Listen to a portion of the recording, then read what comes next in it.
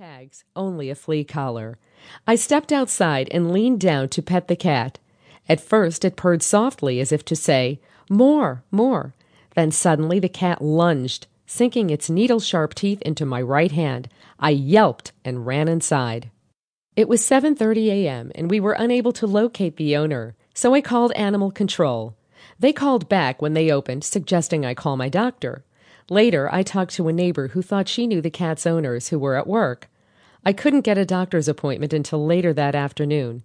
His office was an hour away. "You need a tetanus shot and possibly antibiotics," said the nurse.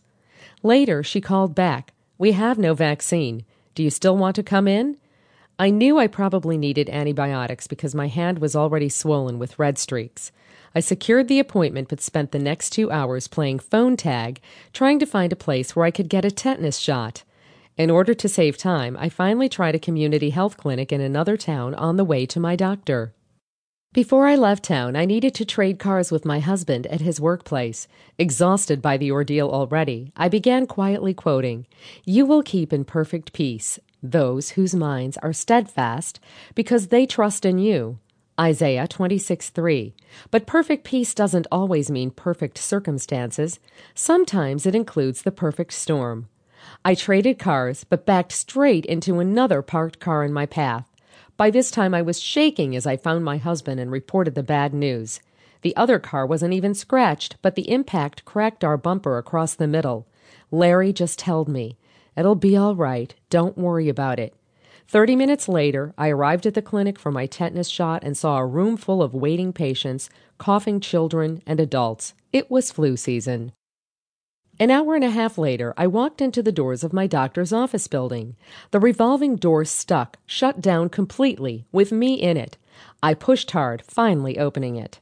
When I reached the doctor's office upstairs, I realized my doctor had moved. So I retreated and drove to what I thought was his new location. Wrong place. Fortunately, I had the office number on my cell phone, so I called to get directions.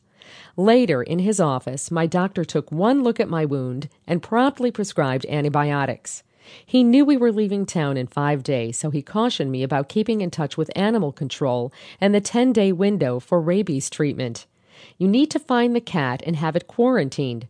No, I thought, probably not a good idea for me to find the cat. It was late afternoon by the time I returned home.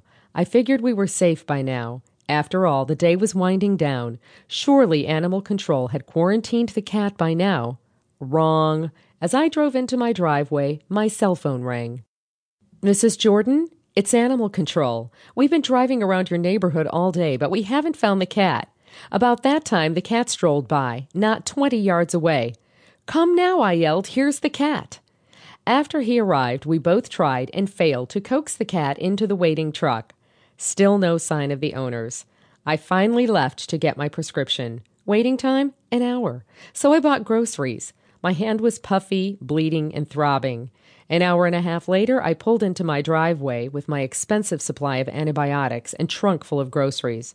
As I shut the trunk, the car alarm sounded, beep, beep, beep, beep, announcing my arrival to the neighbors.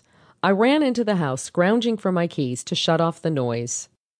A few minutes later, my husband walked in the door with a bouquet of roses and took me in his arms. "These are for you. I know you've had a bad day.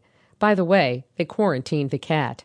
And in that moment, all the frustrations and challenges of the day melted away as I fell into my husband's embrace, weeping. To me, he was a picture of God with skin on. Sometimes, as a woman, you may feel like storm clouds hover over you day in and day out. Whether accompanied by angry winds or persistent rain, at the end of your perfect storm, you may or may not have someone with skin on to greet you and wipe away your tears.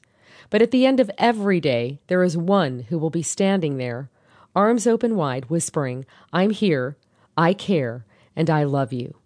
Sweeter than the most fragrant bouquet is Jesus, the Rose of Sharon. And when that happens, suddenly your bad, challenging day is but a distant memory as you bask in the sheer joy of his comforting embrace. Daybreak. Describe one of your most challenging days. How did you handle it? If it happened again, what would you do differently, if anything?